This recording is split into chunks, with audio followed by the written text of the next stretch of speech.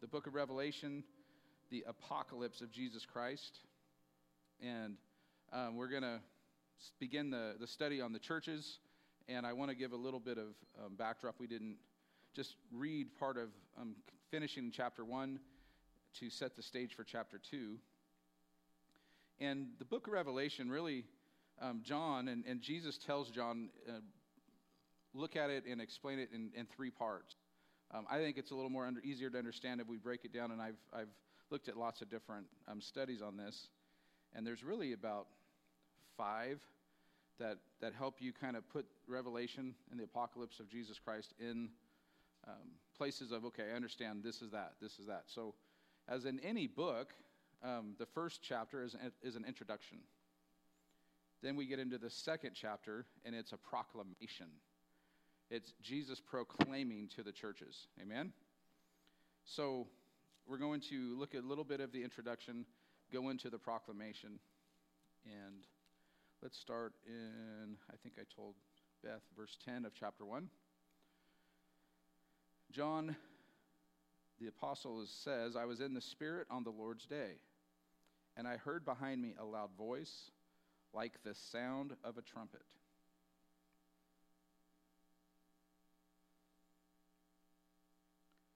Saying, write in a book what you see and send it to the 7 churches, to Ephesus, to Smyrna, to Pergamum, and to Thyatira, and to Sardis, and to Philadelphia, and to Laodicea. I'm proud of myself right there, I'm just saying. And I turned to see the voice that was speaking with me, and having turned, I saw 7 golden lampstands. And in the middle of the lampstands, one like a son of man, clothed in a robe, reaching to his feet, and girded across his breast with a golden girdle. And his head and his hair were white like white wool, like snow. And his eyes were like a flame of fire. And his feet were like burnished bronze. And it has been caused to glow, when it has been caused to glow in a furnace. And his voice was like the sound of many waters. And in his right hand he held 7 stars. And out of his mouth came a sharp 2-edged sword, and his face was like the sun shining in its strength. And when I saw him, I fell at his feet as a dead man. And he laid his right hand upon me, saying, do not be afraid. I am the first and the last, and the living one. And I was dead, and behold, I am alive forevermore. And I have the keys of death and of Hades. Write therefore, pay attention to this, there's 3 things. Things which you have seen, the things which are, and the things which shall take place after these things. So Jesus tells John, write the things that you've seen.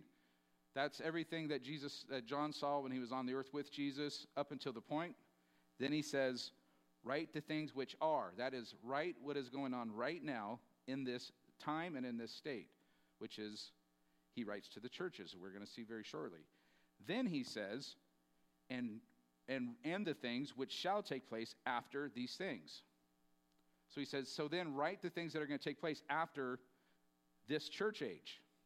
After this, the things that he's going to see, and it says earlier in the first part of chapter 1, in verse 2, he says, John, who bore witness to the word of God and to the testimony of Jesus Christ, even to all that he saw. So it's in those 3s. Now, the book of Revelation is amazing. It's like, you could almost say it's a book of 7s. And we're going to look at that here and explain that a little bit as we get into the churches. There's so much going on, and you're going to see 7s. I'm going to say right now, the number 7 represents completion and perfection.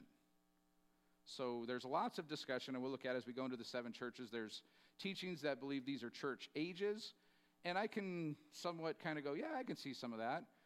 But I'm not going to necessarily go in real depth into that, because I think more importantly, exactly why it's the sevens all is because it's the complete church.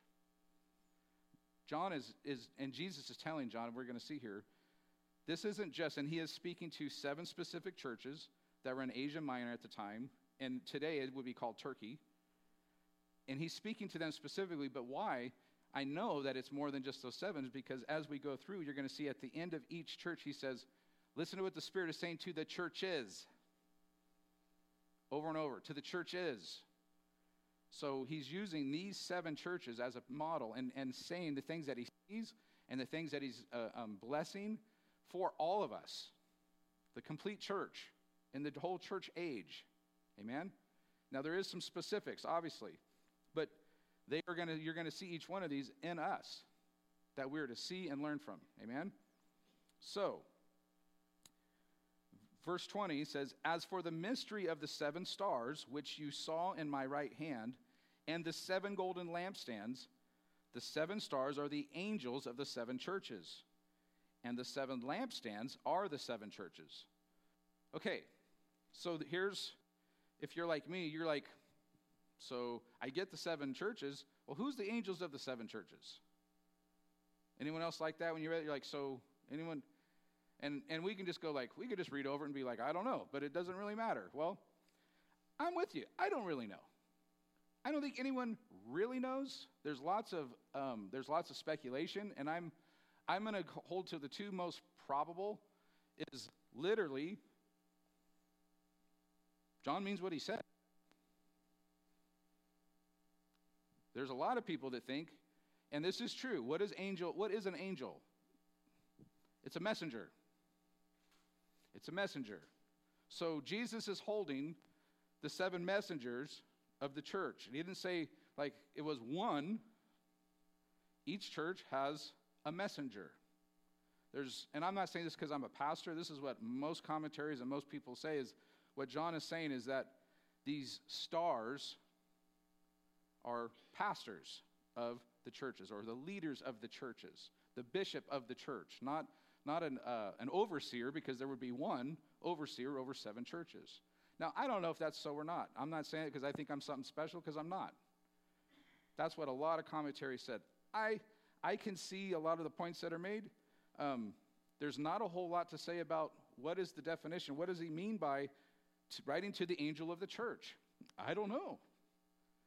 The only thing I can get a picture of going back through Scripture is that we know in the book of Daniel that there was a messenger, angel, that was like delivering prayers that were going from Daniel. And there was battles going on in the heavenlies.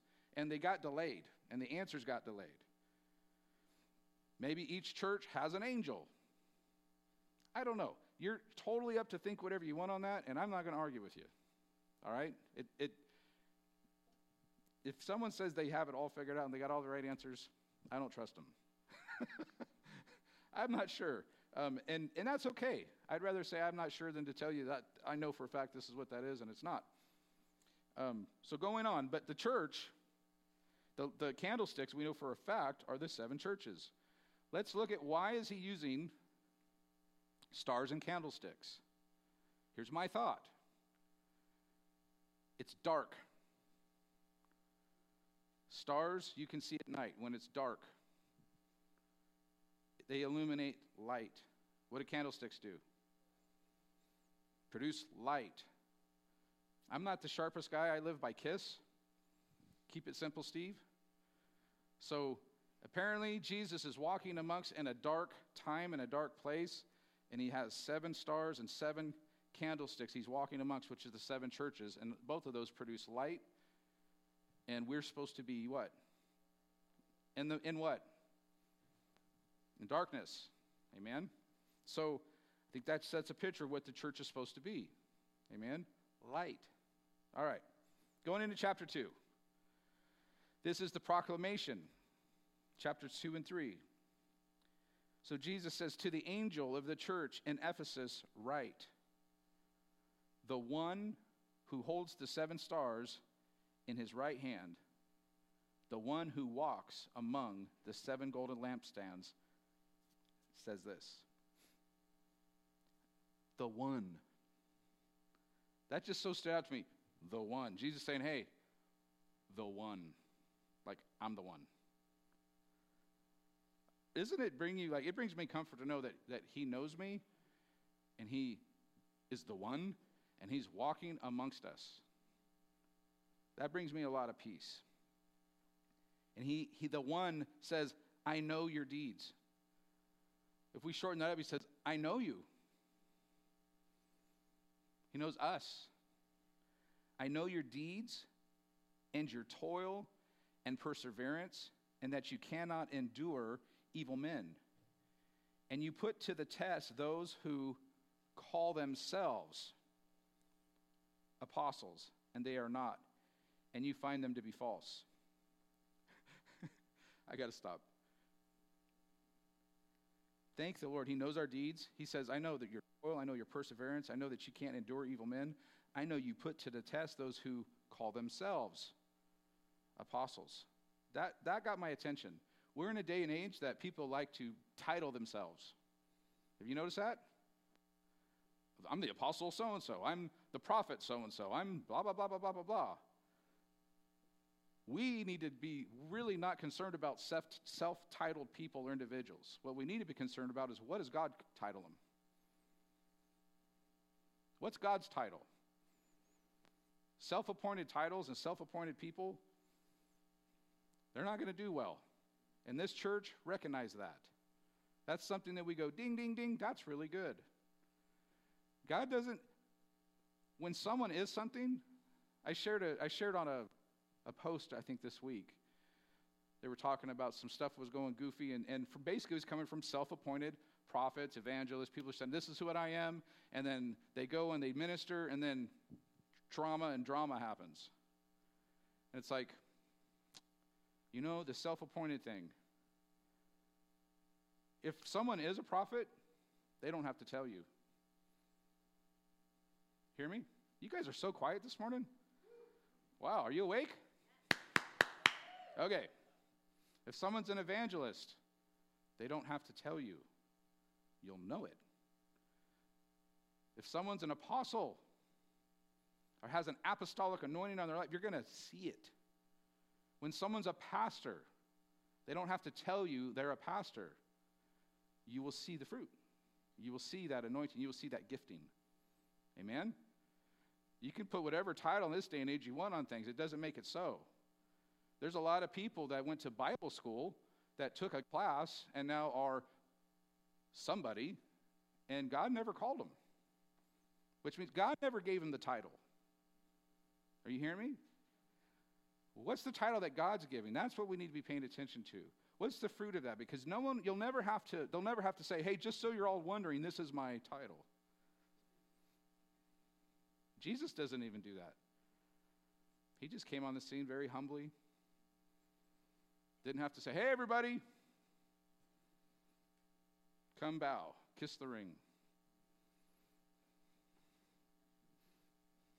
Some of our Catholic friends are understanding that one. It says, they are not, and you found them to be false. And you have perseverance and have endured for my name's sake and have not grown weary.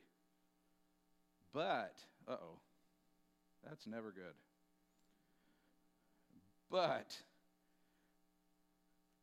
always pay attention. Have you learned? I don't think no one has it. You can, if someone's giving you compliments, we were like, yeah, that's good. And then you hear a but. All of a sudden, they have your attention. You were like, I heard but. And sometimes we can say, and I've heard people say, whatever comes after but is what they really think. Now, that's not true. Don't go there, because Jesus is saying everything he really thinks. This is all truth he's saying ahead of time. But there is a but. Amen? But I have this against you, that you have left your first love. I've heard a lot of people say and quote this, and they'll say that you've lost your first love. I've heard that a lot. Well, they lost their first love. There's a huge difference between lost and left. You follow me? How many know it's possible? This is something that I think is real important. A lot of people have a lot of theology on, once you get saved, that's it. You're sealed. Nothing you can do about it.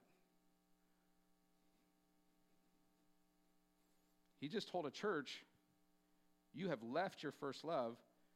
And listen to what else he says. Remember, therefore, remember from where you have fallen, repent and do the deeds you did at first. Or else, that's never good. Or else, I'm coming to you and will what? Remove your lampstand out of its place unless you repent.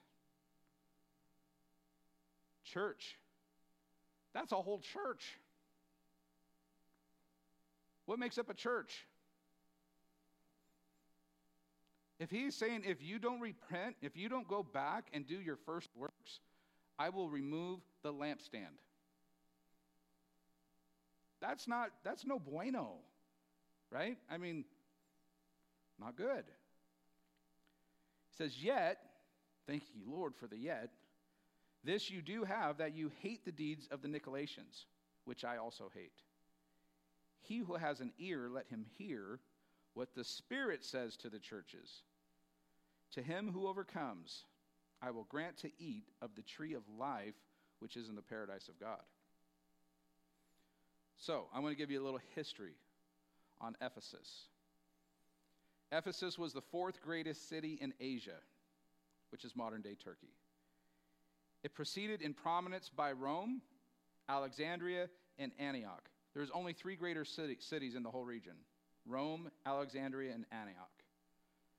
Ephesus was a harbor city serving as a gateway between the east and the west, and was at the time of the writing a major economic metropolis in the region of Asia Minor.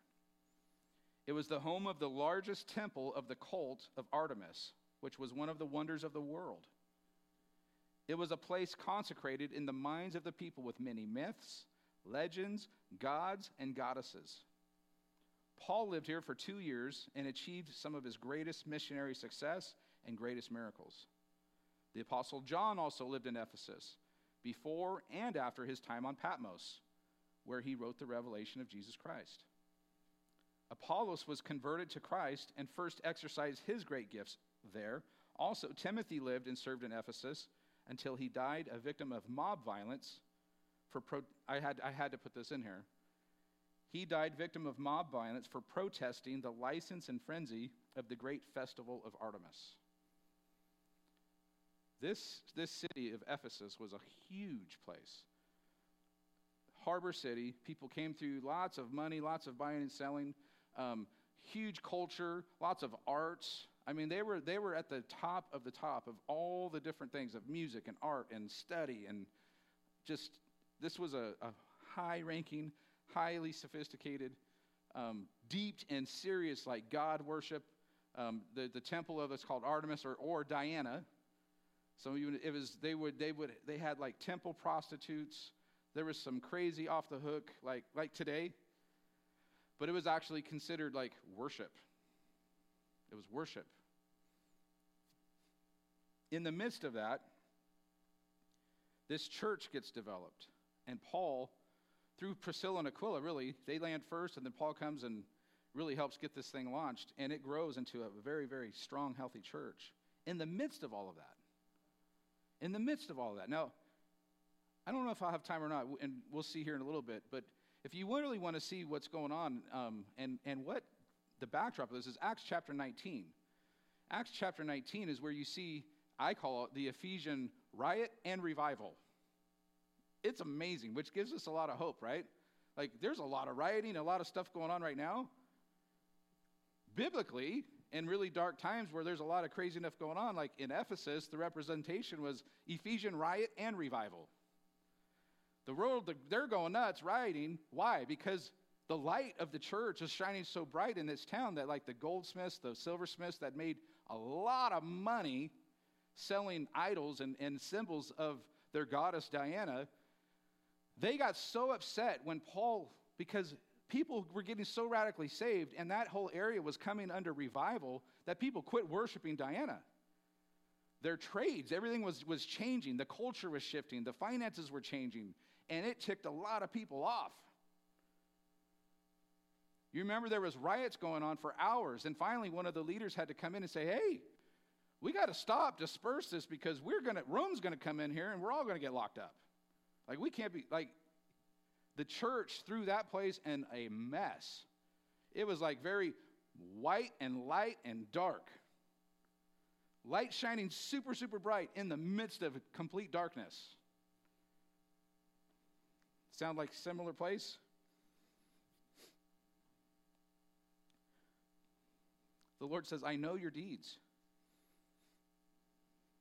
First point, I know your deeds. He commends them for not putting up with and condoning evil.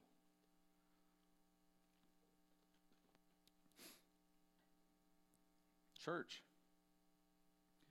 The word church that gets used over and over in this book means to call out of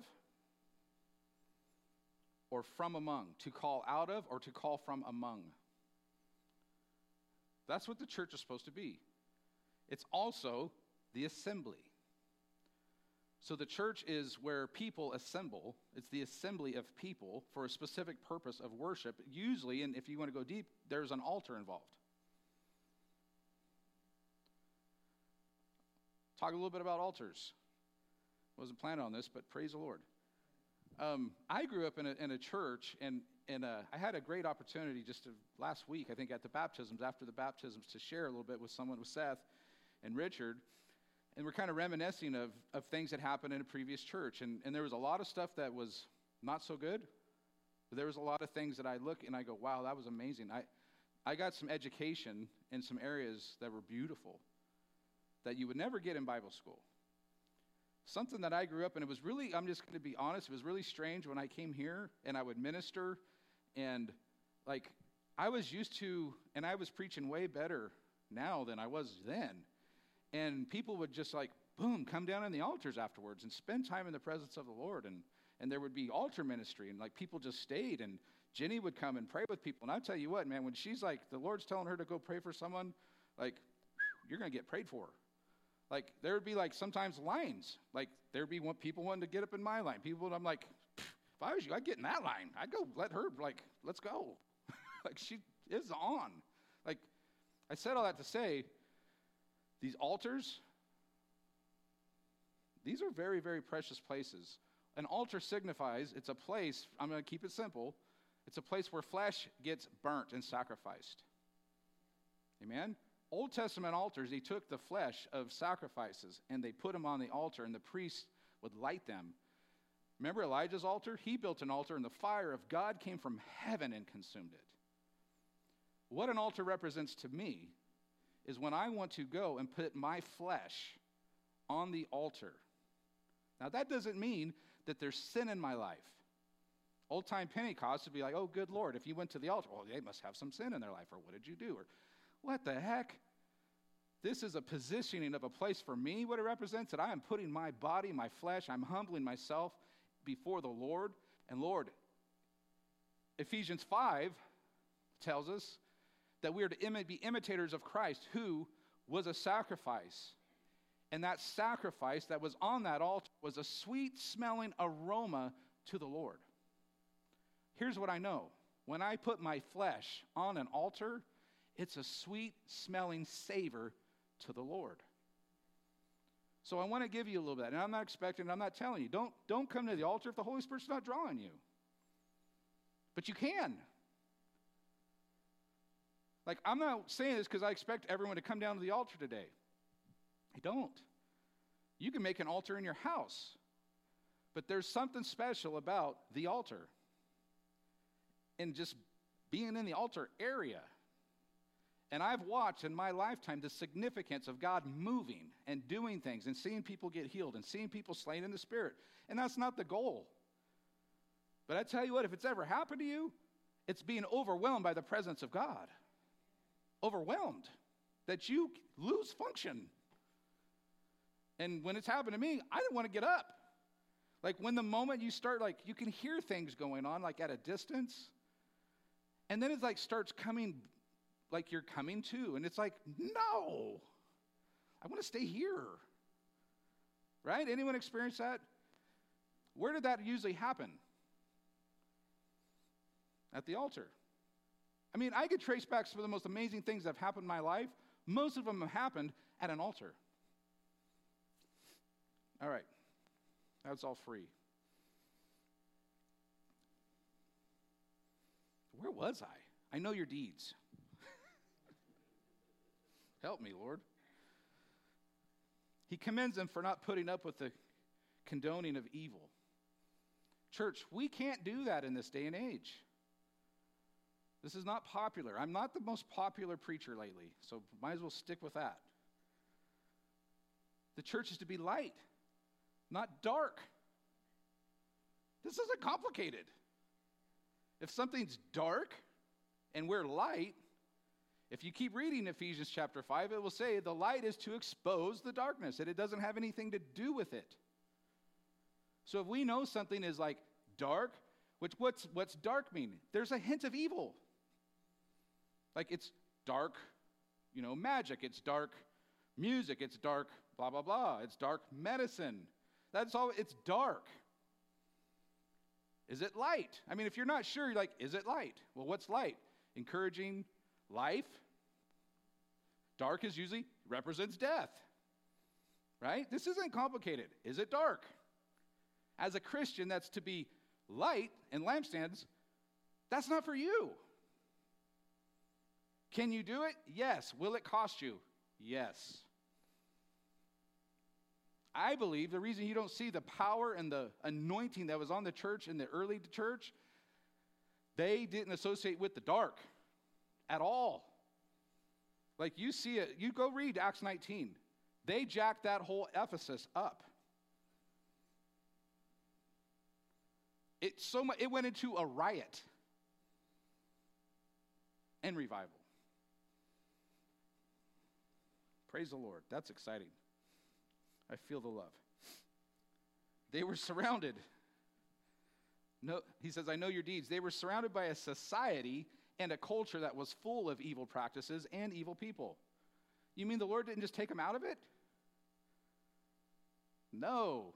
They were smack dab in the midst of it, doing what? Being light. Yay. That's what I looking around our world today. I'm not discouraged. This is encouraging. The darker it gets, I'm like, sweet. The light's going to shine brighter.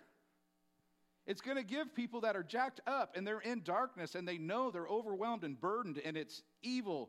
They're going to go like, there's light. I need hope. There it is. And if you realize right now, it's very clear. And the people who are in bondage to darkness are seeing light and it's hope. And they're able to get delivered very quickly. They're able to come running and get set free very quickly because it's so opposite.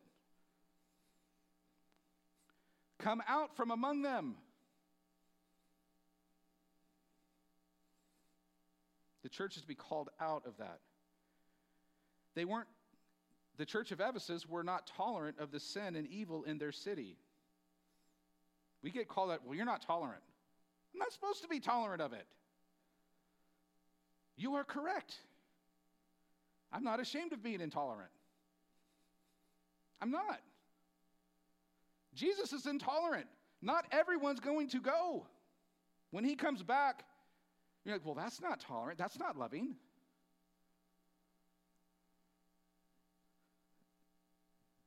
Am I supposed to be tolerant?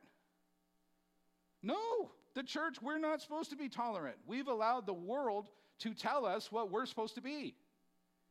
Because they don't like what? Light. They said, hey, dim your light. You're too bright. I'm sorry. Put some sunglasses on. I want to be so bright they got to wear a welder's mask. That light's bright. Yeah. Either don't come around it, because that's what the light's going to do. It's going to shine and expose. It's what it's supposed to do, church. That's what the church of Ephesus did. It would have been a lot easier for the church of Ephesus to compromise. Come on. It's easy to compromise. It's so easy, and the enemy's looking for all kinds of ways and areas that we will compromise. Just a little bit. It's not big things. You ever notice that? When he comes and it's like this, the red ears and the horns and the tail, and he's like, I need you to sacrifice your child on the altar. You're like, I don't think so. right? You're like, no, I don't think that's going to happen today. But he's like, hey, what's the big deal about that movie? What's the big deal about that song? What's the big deal about et cetera, et cetera, et cetera, et cetera? Compromise. They didn't compromise. He's saying, I know your deeds. You have not given up. They remained pure in their doctrine. They didn't tolerate false prophets and apostles. They didn't compromise in that area too. They held them to the line. And what was the line? What they'd been taught, what Paul had said, his teachings. This is what we see. This is what we know. Like, nope, it doesn't measure up. What's the fruit? You say this, but what are the deeds? Amen? Point 2 says, but you have left your first love. But, what's that look like? It's a slow thing most of the time. I'm simple. What is the first and greatest commandment? With what? What's the second? What do you think this first love thing's about? Could it be? Could it be that simple?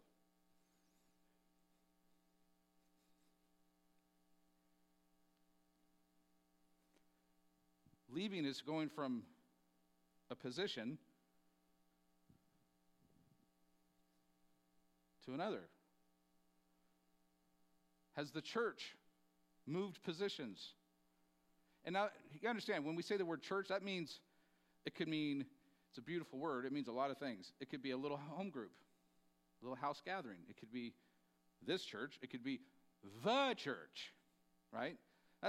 This is the church. Has the church moved its position on many things? And not just this church. Well, compromise. Tolerance. Well, we need to be tolerant. That's not loving. Left, the word is, and I'm sorry, I'm going to butcher this one, Ephesis, A-P-H-E-K-A-S. It's a Greek word. Willful abandonment. Long neglect.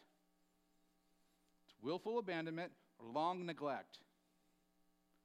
How many understand sometimes it's not willful abandonment, it's long neglect? Anyone ever do that? First things first in a marriage? How many know that most of the time when marriages start going off the rails, there was willful abandonment or long neglect? Long neglect will cause willful abandonment. Are you in a relationship with the Lord? Yes, I hope. Is it like a marriage? Can willful abandonment happen on our end? Does the Lord love us? Is he warning us? Check this out, church. Here's how I know, it can so happen to us. Paul was the pastor. After Paul, the Apostle John pastored that church. Timothy pastored that church. And within 30 years, Jesus is writing them, telling John, hey, write the church of Ephesus this letter. You have left your first love. That rocked me. This church is rock star, causing riots and revivals so radical in their world that it changes everything. 30 years later, you've left your first love. And if you don't repent and you don't make it right, I will remove your candlestick.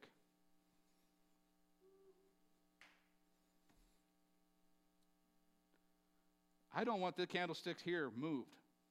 I want it dude, if we can throw some nitrous on that, whatever we can do, make that sucker burn hot and bright, and maybe some magnesium on top of it, and let's do that. He tells us how to do it. Long neglect. Here's what it can look like in our world, in our church. Going through the motions. You ever heard that term? How about this? doing church. Ooh, doing church. How many's done that? I did it. I did it for years. Doing church. What are we going for? I don't know. I'm not getting fed. I'm not even really, what am I going for? I was doing church. Going through the motions. There's lots of activity. Here's what the church age, I believe, today and we're shifting out of. The Ephesian church was doing lots of activity.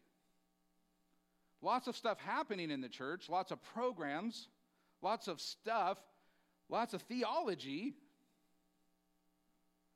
but no intimacy.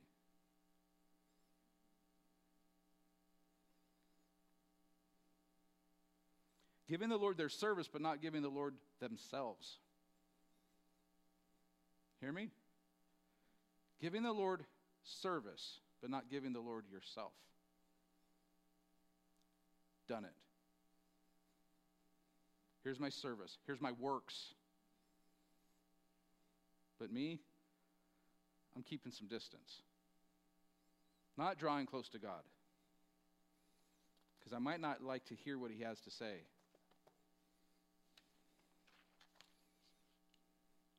Here's what that church did. They quit doing their first things. As I'm not the greatest marriage counselor in the world, but I'm not the dumbest either. There's a question that I usually ask. What did you do when you first started dating? What were the things you did when you were first married? Are you still doing those things?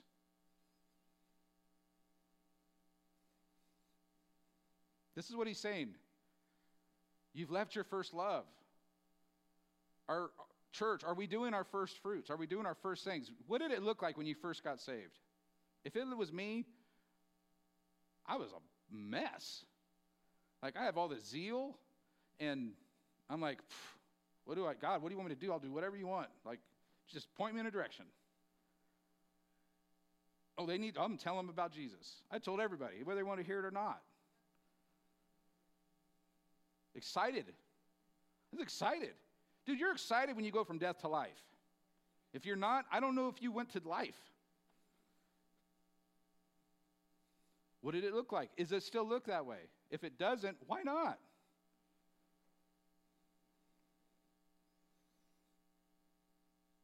At one time, that church fervently praised and loved with all their heart. Now they're satisfied to have right doctrine. Come on. We went through a huge era of time of before it wasn't. And I'm not saying it's not important to have right doctrine. That's not the most important thing.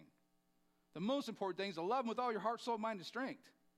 Like to worship him with all your heart, with all your soul, with everything. To be excited when he comes in the room. To be like, I'm going to go to church today and I'm going to worship with some brothers and sisters who have the same agenda. To draw close to him, and he'll draw close to us. To sing together, to unite our hearts in one mind. That's exciting. Like, when you understand the power of that, like, anything could happen. Like, in my past, like, that stuff was going on pretty normally, and not that this is like yay, but it is kind of yay. The devil sent people in. For one of two reasons, to mess with it, or to get to, or God brought the demon-possessed people in to get them delivered. Because there was power.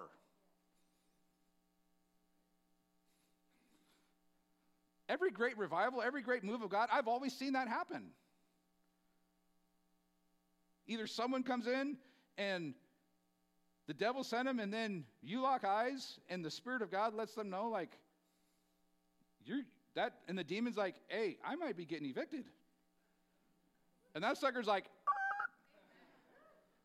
or they're there and they're like, I need to be free. And there's a war that goes on. And then freedom comes. Yay! That's awesome. We're the restraining agent. Amen? 30 years earlier, they'd been praised for their love. Ephesians chapter 1, verses 15 through 13. 30 years earlier, Paul praises them for their love in his letter. Are you serious? And we're done. 2 more points. We are not going to make it.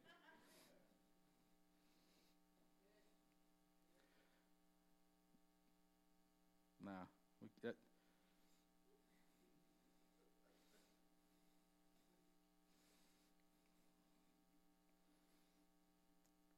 Thank you, Lord. That'll work. We're going to look at Acts 19 next week. Next week, the first point will be remember, repent, and do, or else. That's all in here. I kind of moved some words, but just saying. That's how I read it to me. It was like, ooh, like, he's so loving, right? Hey, you've left your first love. You need to remember from where you have fallen. Remember, do those first works again, and repent. Or else. Man. I'm going to reread the second.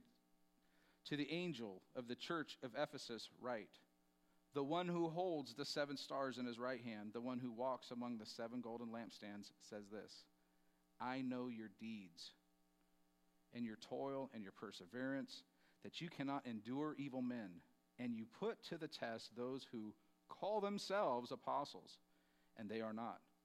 And you found them to be false. And you have perseverance and have endured for my name's sake, and have not grown weary, but I have this against you. You have left your first love. Remember, therefore, from where you have fallen, and repent and do the deeds you did at first, or else I am coming to you, and I will remove your lampstand out of its place unless you repent. Yet this you do have, that you hate the deeds of the Nicolaitans, which I also hate. He who has an ear, let him hear what the Spirit says to the churches. Just in case you're wondering, the Spirit, the Holy Spirit, is the CEO of the church. The Holy Spirit's the CEO of the church. Listen to what the Spirit is saying. He's the CEO. I will grant to him who overcomes, just a little small part there. To him who overcomes, I will grant to eat of the tree of life, which is in the paradise of God. Yeah, there's too much good stuff in this last part to cram it in there because it won't do its justice. Why don't we, Rob, if you could put something on for me, that'd be awesome. Why don't we pray? I'm going to close this out.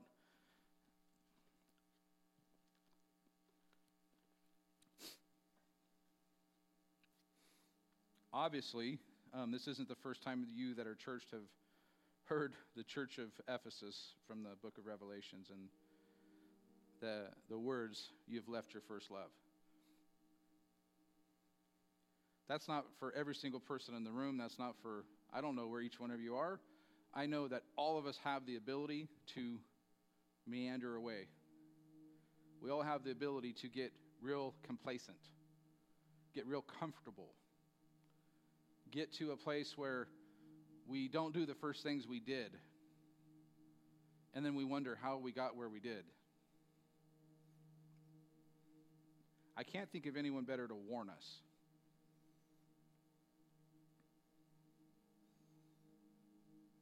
So I just want to take a minute, examine your heart. Because we're to love God with all of our heart, all of our soul, all of our mind, all of our strength, and draw close to him again. And I want you to picture this. When John saw Jesus, and he said, I fell down on my face like a dead man. Like he was overcome. Jesus did something so beautiful that Jesus, he comes and he rests his right hand on him. And I want you to picture when the Holy Spirit begins speaking to you and showing what's going on in your heart, some areas that maybe need to come, that Jesus' hand is resting on you. So, Holy Spirit, we say come. We are going to listen to what you say to the church. Holy Spirit, come. I'm so thankful that 2 nights ago, you wrote on the tablet of my heart and moved my hand to write on the tablet of paper very clearly an area for me to submit to you. Thank you. Thank you. Lord, we thank you for your care for your church. We thank you. Whisper in our ears. Whisper in our ears.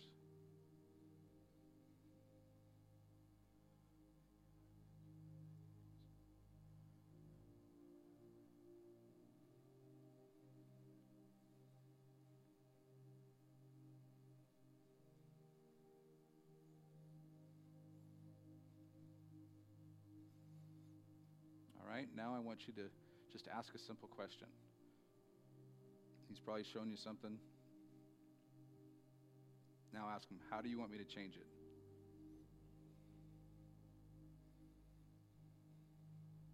What do you want me to do with what you've shown me? Just take another minute.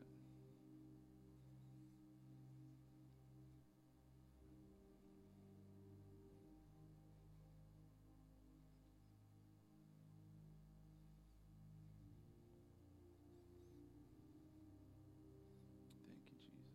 Thank you, Holy Spirit. Jesus, we thank you that you're walking amongst your church right now.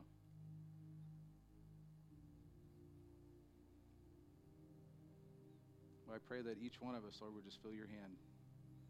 Just come by. That loving touch.